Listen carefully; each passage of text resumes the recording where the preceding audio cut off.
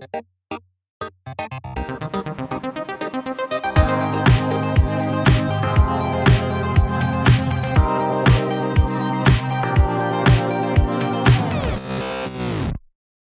for stopping by. I'm Corey Edwards, writer, director, comedian, people watcher.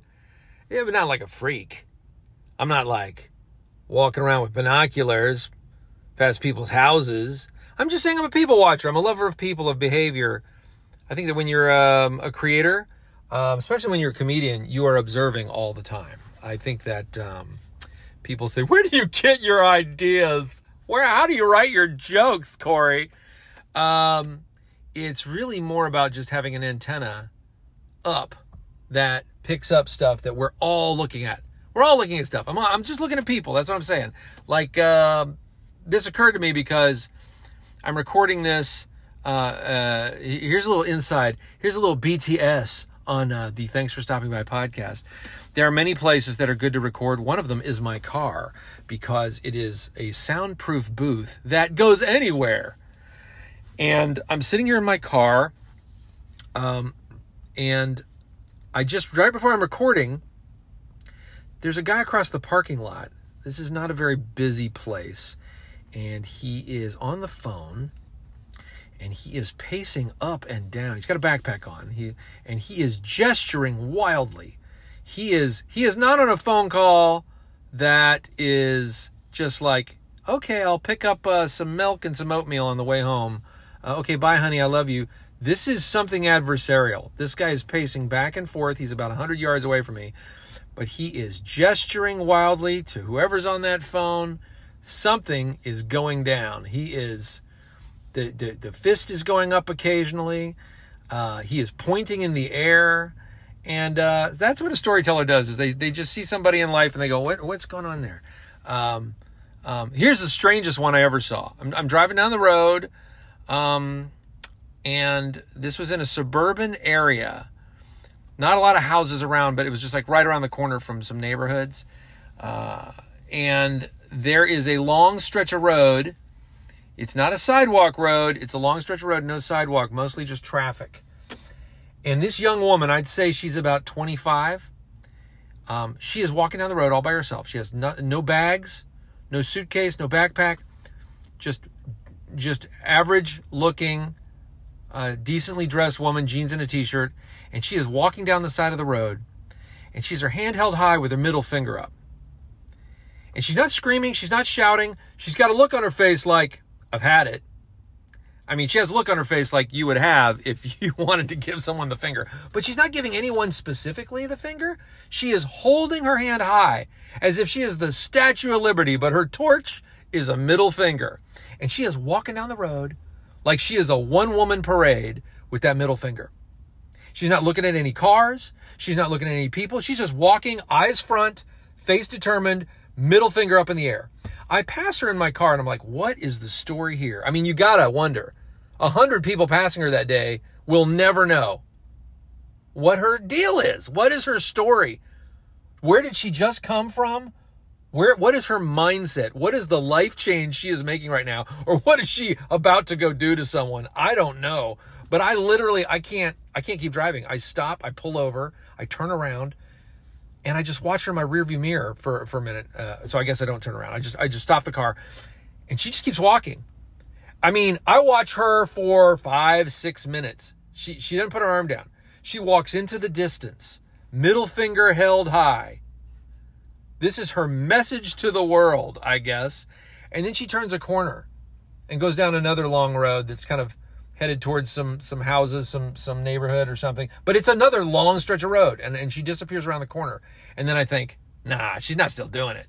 She was just doing it for like kind of the main drag here. But so I turn my car around and I drive up to the corner just a little bit. This is me. I got to watch people, right? And I look around the corner. I look to my left. She's already down the road, like several blocks. Still going. Still middle finger held high. Still walking. So, I mean, I watched her till I couldn't see her anymore. She was committed to whatever statement she was making. She was committed. But again, nothing written on her t-shirt. No sign. No protest. just a woman and her middle finger, just off walking down the street, proclaiming that she had had enough. And to this day, I almost thought, maybe I'd drive up and say, hey, are you okay? What's going on? But then I was like, on the other hand, I'm a social coward. And I'm like, no, I don't think she wants to talk to anybody right now. I bet my wife would have driven up and talked to her and had an amazing experience finding out what was going on underneath the surface of this woman's face. But I was too much of a coward. She kind of scared me, and she looked like she did not want to talk.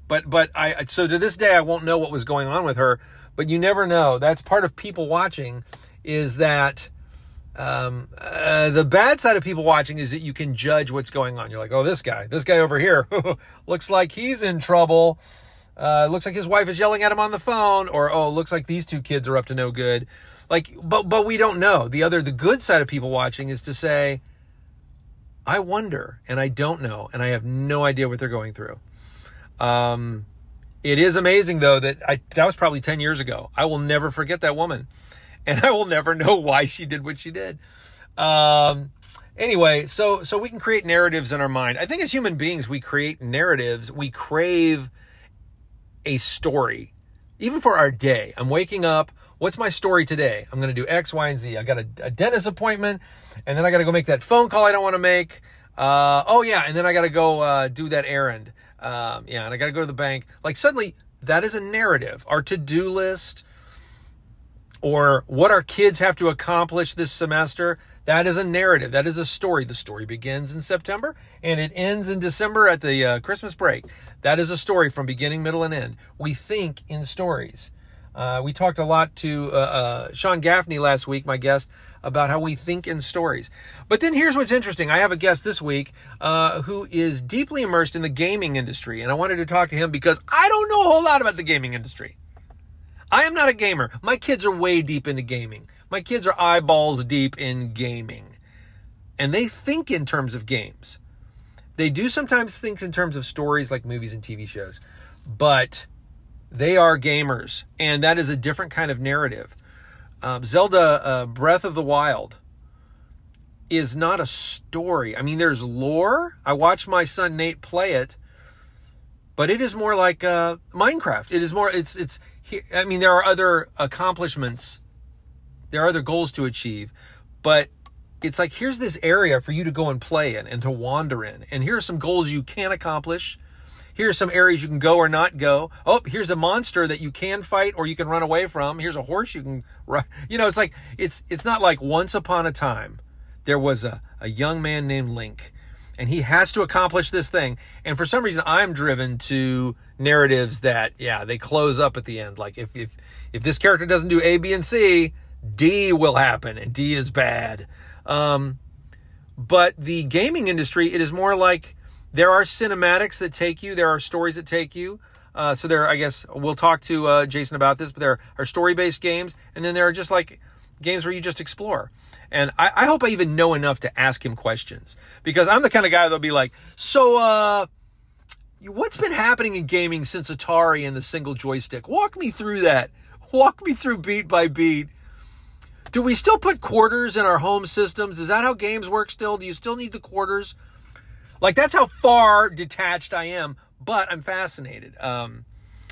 My wife and I had a chance to work as writers on a VR project. It did not go forward, but that was an interesting conversation about, this is not once upon a time, A, B, C, D, Act 1, Act 2, Act 3. This is, it was a music-based project, but then we had to talk about, like, when do you let the audience choose what they're looking at? You put on these goggles or the helmet or whatever, and you're in a space, and there's this new phrase, like, are you on the rails or are you off the rails? And on the rails is like, you're in a roller coaster and the game or the experience is moving you forward in space. You can take your head and look around, but the narrative or the experience is being driven by the system. And then if you're off the rails, well, then you just wander around like Breath of the Wild. You go down an alley, you look around a corner, maybe a lighting cue comes up and that allows you to turn your head. So I'm still getting used to that kind of narrative Whereas a book or a film or a TV show, I like as a creator taking an audience a specific place. And as an audience, I still like just sitting down and going, okay, I'm in your hands. You take me forward. You take me to the next step. But sometimes life isn't like that. Sometimes life is like just an open game where you are just wandering around and you choose your own adventure. This guy that I was observing at the beginning of this segment, he's now sitting on the curb. He's like 10 feet from me, and this conversation is going to keep going. And he is now, he's not as agitated, but now it looks like he is having a deeper conversation. And I don't know what that is, but that's part of the game cinematic that I am watching right now. That's part of the open world I'm walking around in. And I think that people watchers, maybe as a people watcher, I would like some a game where I can pick and choose where I go and what I do. But how those games are made is also a mystery to me. So we're going to talk about that this week in a different kind of narrative. Let's move on with the show and with our guest.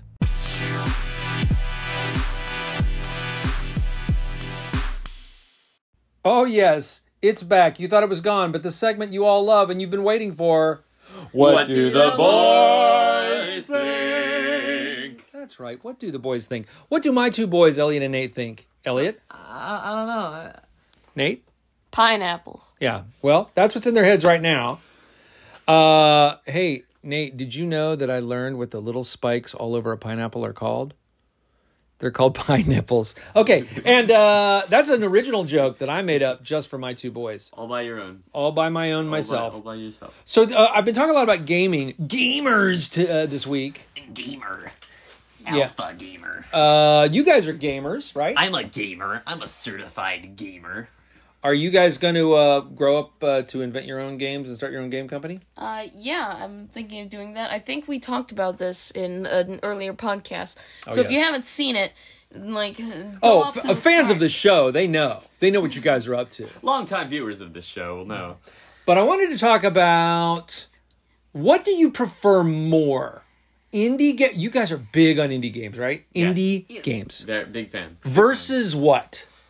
I guess developer games, or the same way there's the big companies like Disney and Universal in the film industry. Yeah. There's also the huge big Nintendo. And there's Nintendo, there's Xbox, PlayStation, which aren't really developers, those are more consoles, but you got Devolver Digital is more borderline between indie and other stuff. But I think the big difference is corporate companies. Yeah. And personal singular developers, and sometimes it's a group of people, but it's usually smaller. You can tell the difference between the bigger companies and the smaller companies. Oh yeah But you guys, you really gravitate towards, who's the guy that invented Undertale? Oh, Toby Fox.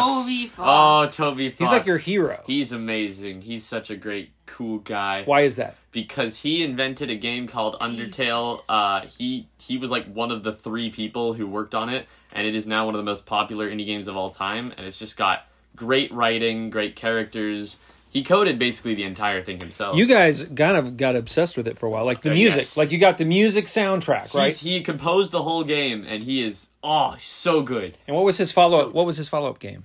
Deltarune, which is just as, if not actually probably definitely better than Undertale, in my opinion. I would agree. Yeah. That was quite a sentence. All you Undertale fans, listening suck to this a lemon. podcast. Suck a lemon. Well, who are you, the Little Rascals? Go suck a lemon and sit on an egg. That's an old reference. There's a 100-year-old reference for you. What are you guys, Laurel and Hardy? Yes. So, but you like both of them, right? You like indie games, but you also love the big games. I don't even know if I would say I prefer indie games, because they're both great, but I think that what I would definitely say is I would rather have all video games be indie games than all video games be the corporate. If you had to choose. If I had to choose. Oh. Because the big difference is the same difference between every indie thing that exists in a world of big businesses. And it's that the big businesses are out for what's going to be the most popular based on the numbers, what's going to make them the most money, what's going to be the sequel to this next game. So many big businesses in the gaming industry are focused on riding on success that they already have, even more than the film industry, because films have sequels and sequels of their sequels and prequels, but video games go way beyond that. There's some companies that are famous for specifically saying that they're not going to make too many sequels, like a company called, still technically kind of like a bigger business, but they're called Valve, and they have decided that they will never make more than like 3 games of their series, or 2 games of their series. 2 games. 2 games of their series. So it's become that big of a problem. Sakurai, creator of Smash Bros. And also creator of Kirby, funny enough, he was super against this kind of... that's not a company, that is a person. That's a person, single guy. He worked at Nintendo, HAL Laboratory, actually, before that. But he believed, like, that kind of behavior of making game after game after game that's basically the same thing, but with better graphics, he thought that was terrible. He completely voted against that, and that's why he left HAL Laboratory that worked on Kirby. So it's stuff like that like is really what runs the corporate side of the gaming industry. Yeah. And I think where indie games are really cool is that you get a little bit of new something with every indie game. It's always like trying something new. What if we did this? So many indie games like Baba Is You. There's others I can name, but that's the one that really comes to mind. They really play with mechanics in games, whereas 2D platformer, 3D platformer, fighting game, they all like repeat themselves over and over again because that's the formula that works. Yeah. But you can't find this new thing that you love if you don't try it, if you don't create it. What do you guys prefer? There are fighting games or combat kind of games.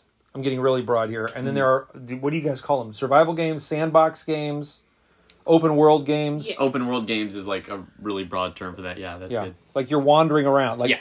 Like Nate, you are, well, both of you guys love Breath of the Wild. I love Breath of the Wild. Yes.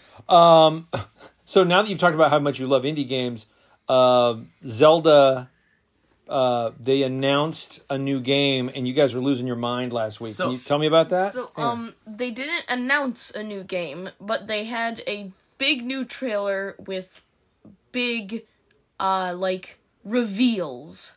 And this is for what game? The Legend of Zelda, Tears of the Kingdom. Tears of the Kingdom. It's the sequel game to Breath of the Wild. I think the reason we found Tears of the Breath of the Wild Kingdom. I think that the Curse of the Black Pearl. That's no, I got it. Tears of the Kingdom. Why were you guys so excited? What things were revealed that are coming soon? Well, they're really vague about it. There's like just images of cave paintings or. Oh, it sounds like a teaser. Whatever. You keep it vague, but keep everybody excited. Oh yeah, they're super vague. We have no idea what's going on. But you guys were running in and out of rooms, you were running to I was like, do your homework, and you were like, no, but we have to talk about this. What was it that made you so excited? Just some key things. Some new imagery that we'd never seen before. Some new mechanics that looked pretty interesting. They showed us like the world map for the first time. Does it feel like it is part of the same game universe as Breath of the Wild? Oh yes, they styled like everything basically the same. Same look. Yeah, like everything looks the same except with new stuff in it, which is cool. What would you do if somebody took over like an indie game like Undertale, and they suddenly blew it up with like $100 million, $300 million, whatever it takes, and they made it like look like a 3D world? Like, it would just ruin it for you, though, wouldn't it? It would. Some of the style of Undertale is that like it's all just Toby just doing whatever he wants with the game. But I was gonna say that like sometimes indie games can get sort of out of hand when it comes to popularity. Huh. Because Undertale is an excellent example. There's other games like this, like FNAF, Five Nights at Freddy's, not my favorite game, that like when they get a certain amount of popularity, the fandom is such like a, like cult fandoms for right. stuff. They feel like it's their product when it's an indie game because it's more like personal at that point. Like it's more like you've discovered it. Yes. Yeah, exactly. Sorry. That's exactly what I was gonna say. Yeah.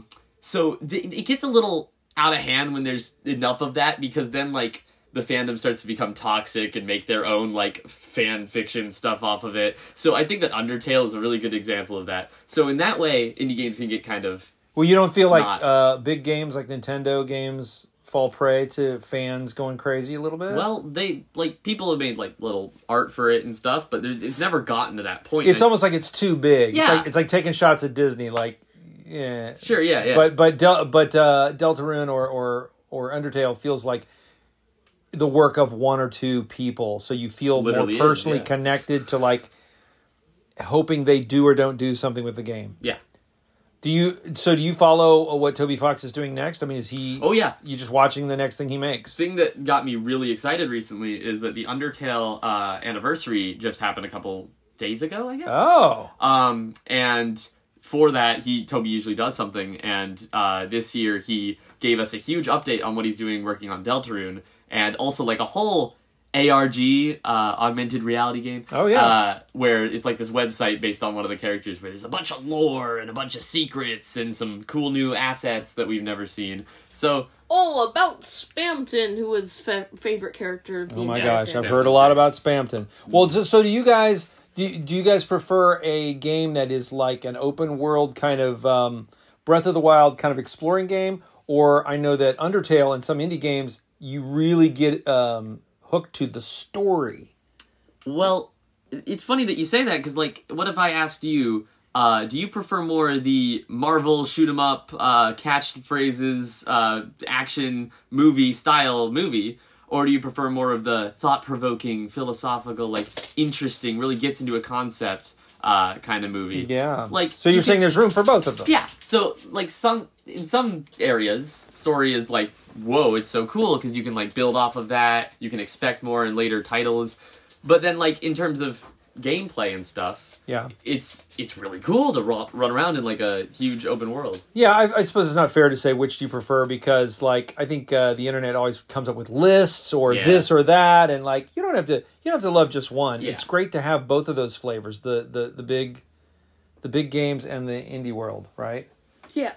Like, what would you hope for your game company someday? Would you always want to keep it small, or do you hope to someday be a giant game brand? I think I want to be a big indie brand where it's not like I'm like as big as Nintendo or working for Nintendo. I don't want to do that. I just want people to recognize like the name. Yeah. You know? Okay. That sounds cool. All right, well, I hope you guys keep creating. You seem to think in terms of games more than movies or shows, although you're still obsessed with kind of like in pitching a show, I TV still like shows. Cartoons a little too much. Yeah, you kind of jump between both narrative styles, don't you? I do. Well, you're young. I am. You can do whatever you want. You don't have to pick one. But I find I don't think about games at all, and you guys are always thinking about games. Yeah. Mm-hmm. I guess it all just kind of depends on like what you're around all the time. What is the worst I've ever done in a game that you guys have observed? Mario Kart. Mario Kart, or any of those little mini games. I think Super Smash Bros. Yeah. Yeah, that one was a little too many buttons. Yeah, I probably died in 5 seconds. But like you and Mom both kind of like didn't get that one. Like Mario Kart was like. Ugh. But Mom wants to learn. She's competitive, and I just there's something in me in video games. I just give up and I drive that go-kart right off into the abyss. What are you saying? I'm telling you, you got to play Breath of the Wild. I think that you would get into more story-based games because like you're more into the narrative. I should play Breath of the Wild with you guys. You should play Breath of the Wild. Okay. All right. Well, that's all the time we have today for What Do the Boys? Boy, that sounded like a car horn.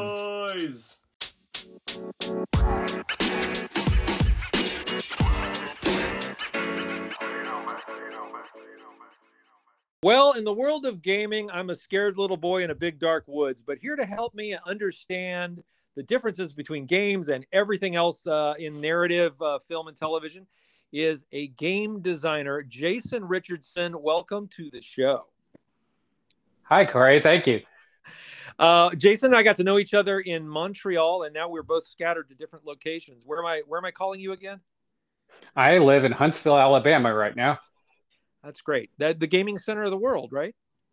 Yeah, the one and only. So tell me specifically, you work at, tell me the company again. Funcom. And what people might know more is the game that you have just released. Is that correct? No, it was just announced, actually. Just recently, we announced our survival MMO set in the universe of Herbert's Dune. Wow. Wow. I've heard of that. You might. Yeah. So you have, and how long have you been working on this as designer of this game? A little over 2 years now. Do you just come home some days saying, if I see one more sandworm, I'm going to kill myself?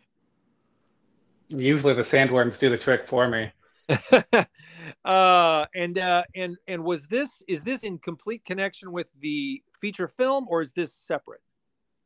Um, Sort of in between. We do work with Legendary because they have the creative rights to the IP, and they do quite a bit of approvals for us, but we also have a lot of freedom.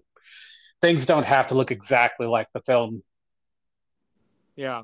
What I had seen that you guys have already released was pretty amazing. I mean, it was, I don't know if it's just for promotion or if it's going to be part of a cinematic, but man, it was photo real.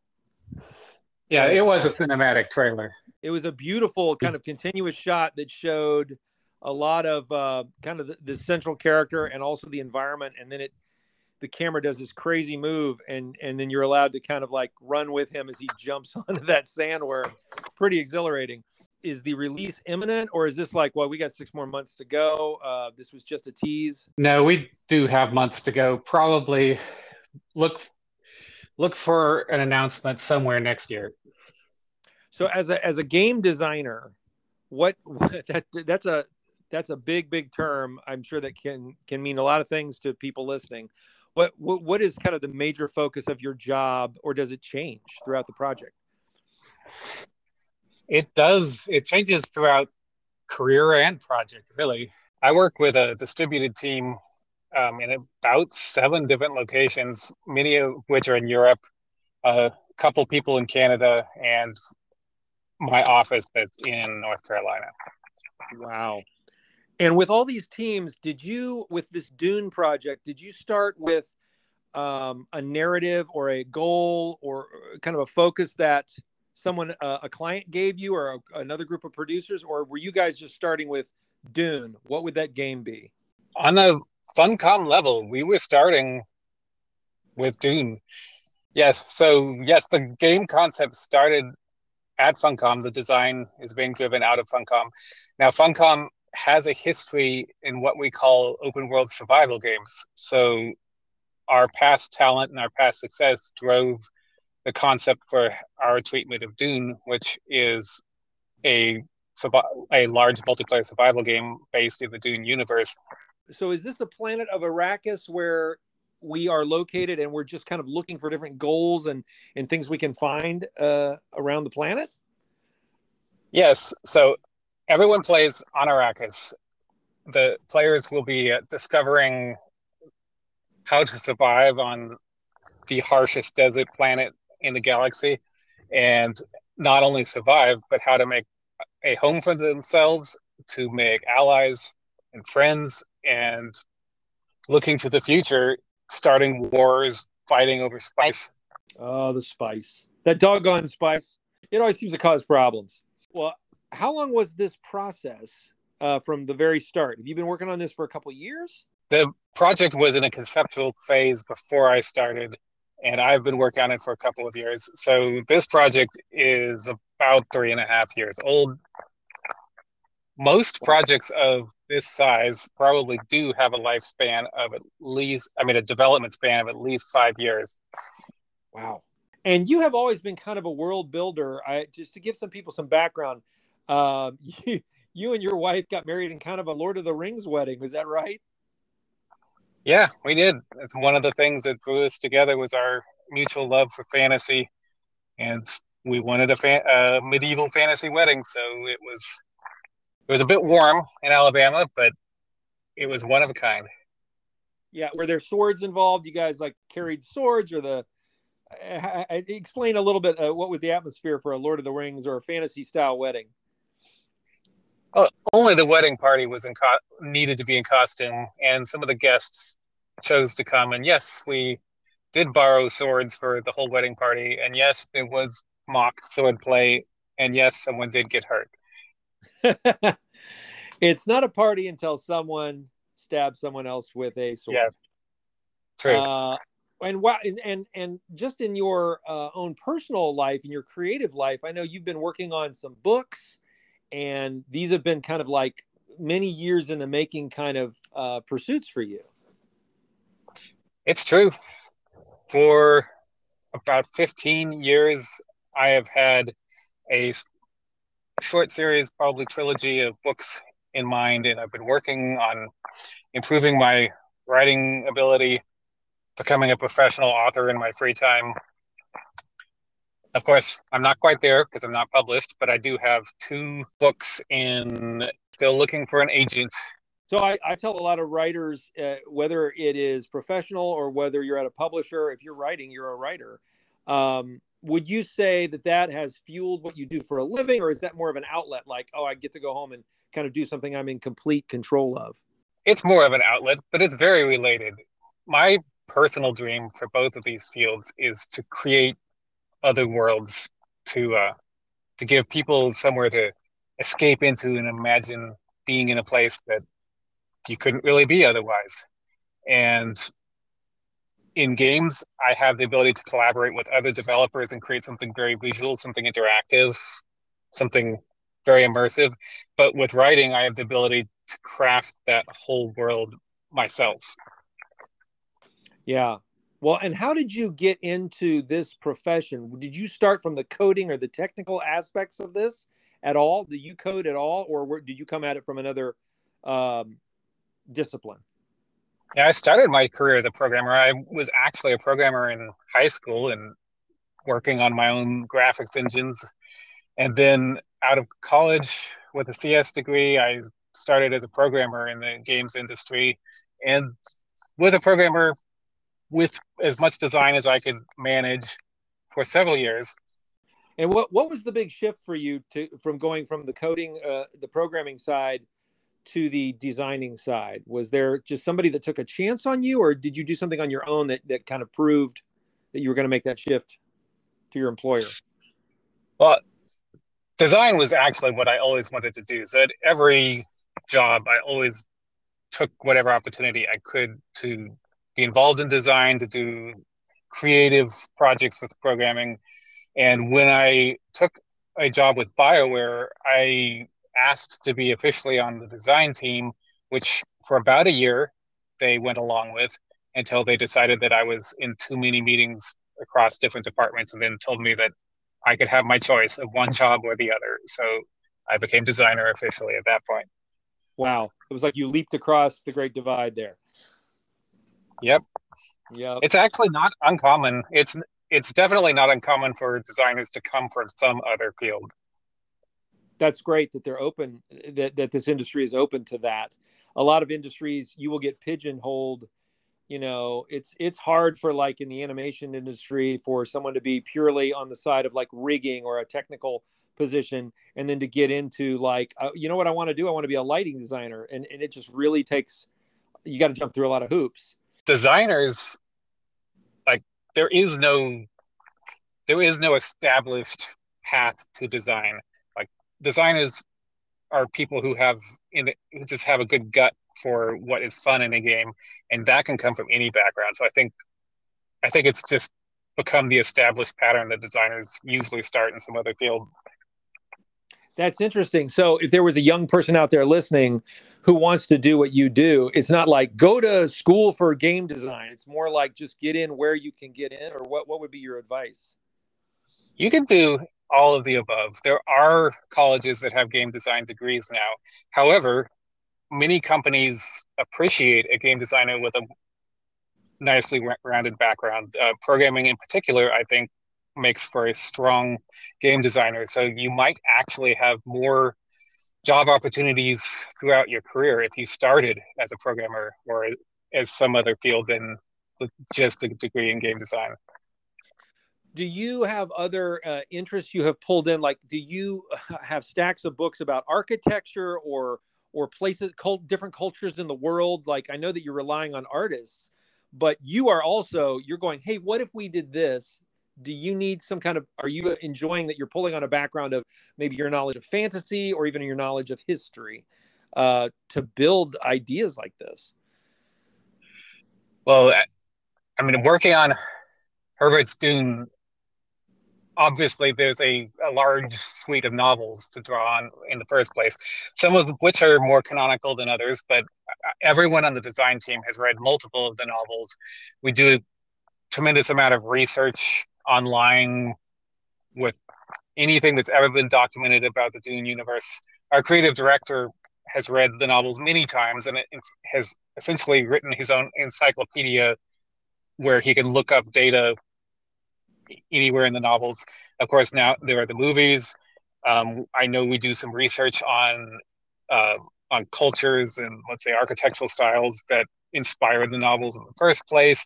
Of course, most of us come from some game background where we have worked on a science fiction project before, so there's a lot of general science fiction history with us as well. Do you have a favorite genre to work in? Like, do you go, oh, good? Like, obviously you love fantasy, but have you done stuff in, I don't know, apocalyptic stuff or? Well, I did work on Fallout, which is a post-apocalyptic science fiction, but I mean, science fiction and fantasy together in general are my favorites, and my career has mostly taken me through science fiction. Well, I know that everybody probably listening has heard of Fallout. Do you have any other big projects that you are pretty proud of? Like you kind of put them like a trophy on the shelf, like, wow, that was really cool to be a part of. Could you tell us some of those titles? I worked on BioShock Infinite and Mass Effect Andromeda and Fallout 76, all of which were huge and terrific and not always received well by everyone. But in the end, I was very proud of all three of those. Those are almost, those are, I don't know if you use the term franchise, but those are just such big brands. Do you find, I've talked a lot on this show about the pressures of fanboys, the pressures of a big brand or a franchise in the movie world. Do you feel that pressure? Now you're on Dune, so do you feel that pressure of like fans going, they did this, they didn't do this, or what they got right? Definitely. It's a lot of pressure, and it's actually quite dangerous and difficult to manage. It makes it difficult for a studio to branch out on an established formula. Like some of the negative feedback that I've seen in the past came from taking something that had been done and then seeing how we could expand it and try new things. And fans don't always like that. They sometimes wish that you would just buckle down on the things that you had done in the past, and that's fine too. Sometimes you just can't please everyone. Yeah, it's hard when it's like, well, we want something different and fresh and new, but don't change too much or we'll get angry about that too. Yep. My perception of gaming is that, I mean, I know that a lot of games have stories that thread you along, but there's an immense amount of choice in a game.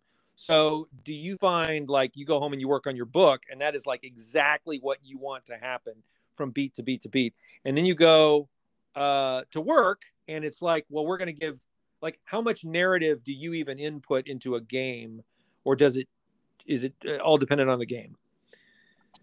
It does depend a lot on the game. I mean, there are games that have been made that are interactive stories where it's mostly cinematics and the player makes a choice and then it branches into another cinematic. Then there are other games that have zero cinematics at all and it's a sandbox and the players have full expression. If not a lot of visual quality, it's, there's a lot of expression through fun and like often interaction with other players. I've worked on some of a pretty good range between those two. Despite being an author in my free time, I've never worked as a writer in my career, so I haven't done a lot personally with the narrative in video games, but I certainly have worked with the video game writers who do. My job is game design. That's interesting because in my mind, when you say you're a game designer, I keep thinking that's designing everything as far as the experience. But is it more like, it sounds like the writers and the narrative is a different component that you work with and you are more building the world. Is that correct? Yeah. Well, I build the world. I build what you can do in the world. I build like the things that the players can make an identity out of. Like if it's a role-playing game, are you a player that specializes in let's say, weapons, or are you a player that specializes in magic, or are you a player that specializes in building? I've built superpowers before. I've built guns. I've built artificial intelligence. It's really quite the gamut. Wow. Yeah, I guess it depends on the sandbox you're put in. And do you find that is it a give and take between you and the writers, or do the writers come in and go, "Oh, you've invented this thing. We need to write some lore around that"? I mean, is it back and forth between you guys, or who drives who? When communication is working at its best, it should be back and forth. Like ideally, the writers have established a framework in which the game designers can operate, and we know what our intellectual property is, like what the flavor and framing of the world is, and the things that we design fit within that. But sometimes we design something that becomes part of the narrative. I mean, on Mass Effect Andromeda, I added a player ability that summons a robot, and the writing team loved it and wrote the robot into their story. Oh, that's great. That's great. Do you see a trend? I'm sure you've worked for so long in this arena. What is the trend? Are games in general leaning one way or another? Do you see something going a certain way in gaming? If you're talking about between narrative and sandbox, yeah. I don't think so. I see it being pushed in both directions. Right now, I mean, this is a slanted point of view because this is where I work. Right now, I see a lot of games on the sandbox side. The recent success of Minecraft, and I mean, that's not recent at all, but the success of Minecraft, and other survival games, and just the general open world creation genre seems to be driving a lot of work there, but it certainly isn't hampering the production of games that have a strong narrative bent as well. Do you see any trends in how games are looking? Games look so real now. The resolution, just the way even a person is animated in a game now is amazing. And yet I also find my kids will sometimes prefer, you mentioned Minecraft, they'll prefer something that looks so simple or stylized or almost just like a piece of artwork running around. Is that just a younger age preference, or do you see adults that game constantly seeking that photoreal experience? I don't see that being age related at all. I mean, maybe the younger gamers are more forgiving, but I know plenty of older gamers that play Minecraft or play 8-bit games. I think what you see is with a large enough team, games can have ultra high fidelity graphics and animation. However, it comes at a cost because it's difficult to do that without hundreds of developers, and that's where you get those $100 million budgets.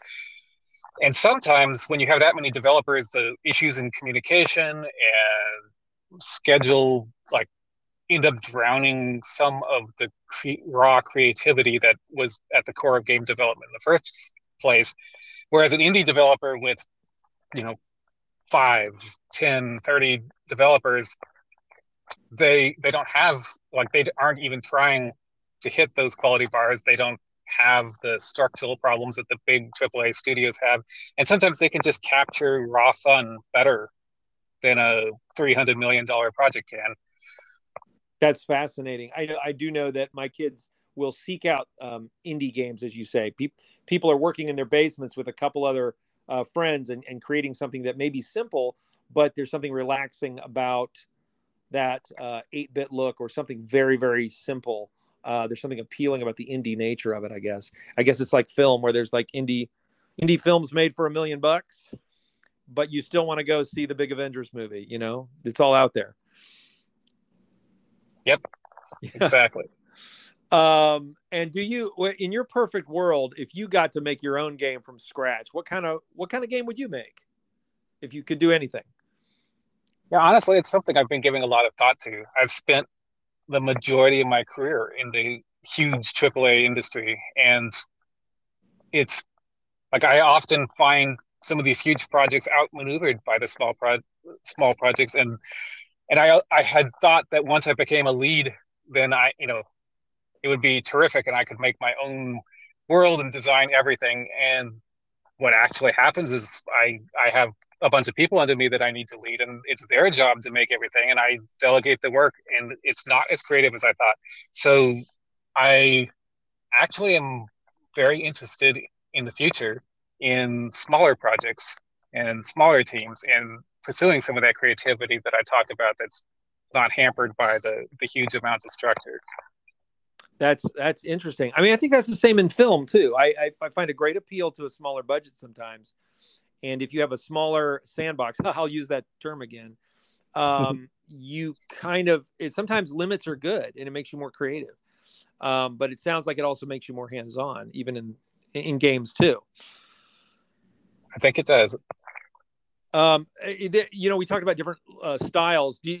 It just occurred to me, I don't know that there's ever been a game like this that is the equivalent of Into the Spider-Verse, where you literally change the look of the game. Like you go from super photoreal to 8-bit to something that looks like paint. That sounds like that would be too expensive for an actual game to do that, the programming that it would take.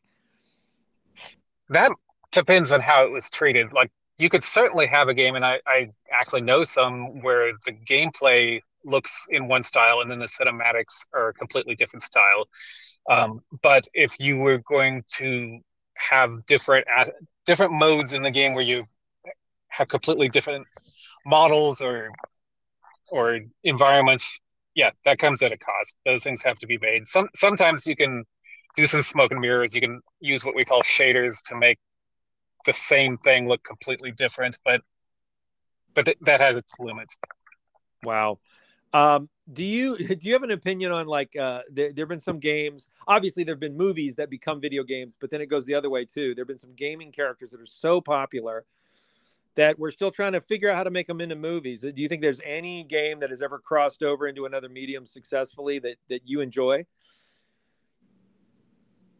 I think there has been, and I think that there continues to be a trend. I mean, we talked about Fallout. There's a Fallout, I believe, a series in production at one point, and I don't know where this went. There was a Mass Effect movie series planned. I think this is going to be a common trend that we see in the future. My boys are excited and yet fearful of the Mario movie. That's I think because you could do anything with it. So who knows what they're going to do with Mario? I have hopes. Yeah. Well, go ahead. No, I totally understand the fear. It's like you don't know what you get with that package. Do you think there's ever been a desire to, like, take the simplicity of Mario or Sonic and then do, like, what you're doing with Dune, like a super fleshy, real Mario and Luigi running through a super real landscape? It seems like there's no desire for those characters to do that. I think you might run into what we talked about earlier, where you are changing too much of what the core audience wants. Like, are the people who play the ultra realistic games, are they the same people who enjoy Mario? If there's enough of those, then maybe the crossover like that could work. But chances are the people who enjoy Mario are happy with Mario the way it is, and there isn't the audience for right. We never want to see all the hair follicles on Donkey Kong. Nobody wants to. And do you find also that when you're working in this I'll keep calling it real world kind of games, like you feel like you're really there on Arrakis, there's more of a pressure to get the physics right, get the gravity right. You don't want people just superpower leaping over things and stuff. There's more. Do you think there's more of a demand of the people that play those games, or like a Call of Duty? You want to feel the realism of it. It all depends on the fiction. Interestingly enough, in Dune, we do have gravity modifying technology, so super jumps are not out of the picture. However, when it comes to fidelity, there's things you generally choose to focus on, like we're going to make the character graphics look terrific, or we're going to make let's say, vehicles terrific. And then sometimes there are other aspects that you can completely ignore, and the players will just buy into that fantasy and ignore it with you. And it simplifies the development. How influenced are you guys by like developments in VR? Like, are you working alongside that tech, or is there another tech that's like more exciting to you as far as gaming? Like, does VR kind of mess up kind of how you guys work normally? I think at this present time, VR is somewhat orthogonal to what AAA games are doing because it is a completely different interface. Not everyone who owns a Xbox or PlayStation has a VR headset because you have to render the world twice, one for each eye. The like the performance is different. The fidelity usually is not as good, and there's not many games that support both VR and AAA at the same time. I think this will change. I think in the future, VR will become as common as your typical gaming console, and then yes, it'll probably be a consideration for most projects. Like right now, is VR still kind of like the new kid in town, and it's kind of the gimmick that we're all kind of experimenting with, but it's not. Well, go ahead. I think it was the new kid 5 or 10 years ago. I think it's definitely on the track to success, if not domination. Unfortunately, I myself stay outside of it a little bit because it makes me nauseous. I mean, it makes a lot of people nauseous. I almost think it's like like how 3D came along for feature films. We're still trying to decide if 3D films are worth going to, and does everybody like them or not like them? It's like a very specialized experience that not everybody wants. And I feel like that's the same with VR and gaming, that they might just be two different experiences, as you say. It might be. What is it that you see that the gaming industry that you work in, as far as designing worlds, moving people through those worlds, what's something that you still see as the future of gaming? Is it the speed? Is it the render speed? Is it the ability to create worlds faster or to make the system respond to the viewer, the player faster? Or is it more of the actual hardware tech that people are going to buy and take home to play them? I think it can and will grow in a multitude of directions. I think there will be visual fidelity. I think more and more games, the AAA games, will look undistinguishable from film. I think there are interfaces like VR. I think it's just the beginning, like giving the player more and more immersive interface into the world. There is artificial intelligence, like making games where the characters act more realistic, or maybe where the game itself is like the dungeon master to your online D&D, where it's making up the story for you as you go. I think it will grow in all these directions. Wow. Is the gaming glove coming back? That's what I want to know. Well, I don't know, but I do know that I have heard of force feedback gloves, and honestly, I expect someday there will be interface devices for all the senses. Can't wait for the smell one. That'll make the donkey great. Presented in smell-o-vision. That's like right out of the 60s.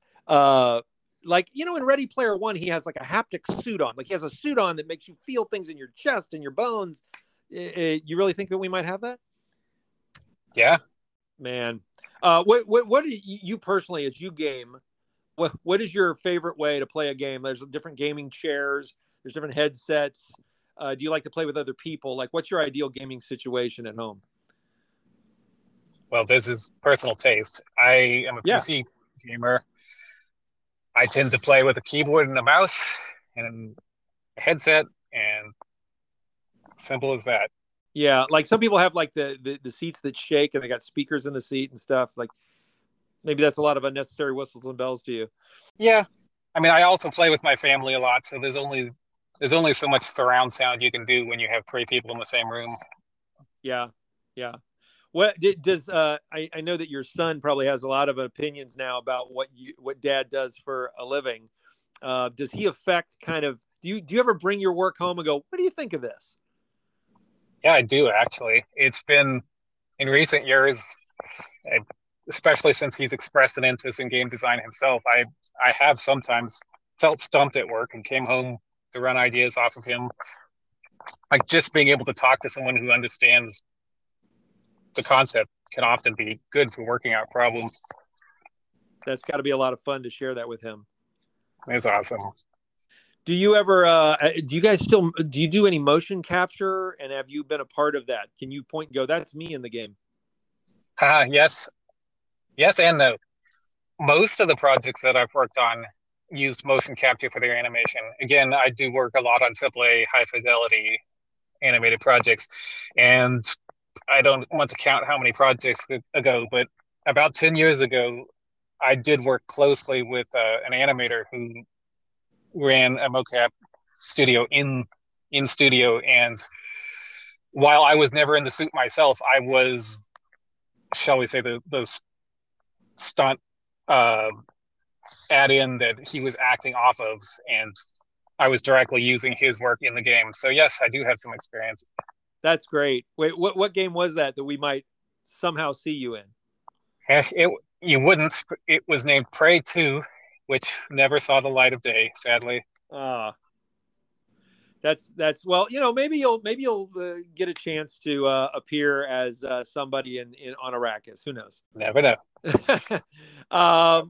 When can we expect? Give me the official name for this Dune game again. Dune Awakening. And when can we expect to see that out in the marketplace? Well, we haven't announced a release date. Okay. I said, keep your eyes open probably next year for announcements. Wow. And so that's pretty early. Is that early to put a teaser out there, or do you like to do it a year ahead, get people excited? It depends on the marketing strategy, but I think, yes, usually first teasers are a year or two before launch. That's great. Wow. And it doesn't help. I mean, it doesn't hurt that the next Dune movie is in production and coming out soon. Yes, that's definitely something we're considering. Yeah, there's kind of a Dune renaissance happening, a Dunaissance, if you will. Exactly. Well, good luck on your books and your world building and your personal life, and also I know you have many miles to go on this game. Best of luck to you, and I'm really looking forward to seeing more teases in the year to come, and hope the game is a big success for you. Thank you, Corey. Thanks for having me here.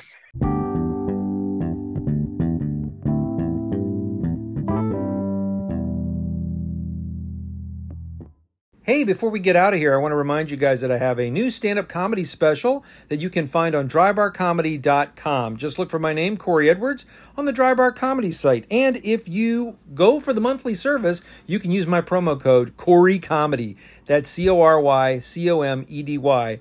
No spaces, Corey Comedy. And you will get a free month of their service. And hopefully I'll make you laugh. End of advertisement. Well, that's it. That's our show. I want to thank my guest, Jason Richardson, for opening up my mind and telling me a little bit more about the world of gaming and about game design. And I don't know. I'm just going to go back to my Pong. JK, I don't even know how to play Pong. I'm probably pretty bad at that too. But I hope that if you are interested in game design and the world of gaming, that he's given you some goals to shoot for. He is creating worlds, guys. He's creating worlds. He's going to Arrakis. He's fighting sandworms. He invented a way to conjure a robot. So it's amazing that even when you get into even the technical part of a career, that can segue into a very creative part of that same industry. And I find that fascinating. So sometimes if you're interested in an area of the business, whether it's gaming or just writing or television, get in wherever you can. If that's being an assistant, if that's sweeping the floors of a studio, that can lead to the ultimate creative thing you want to do. And I hope that also you can push for one of your creative goals this week. I will see you next time. I'm Corey Edwards. Thanks for stopping by.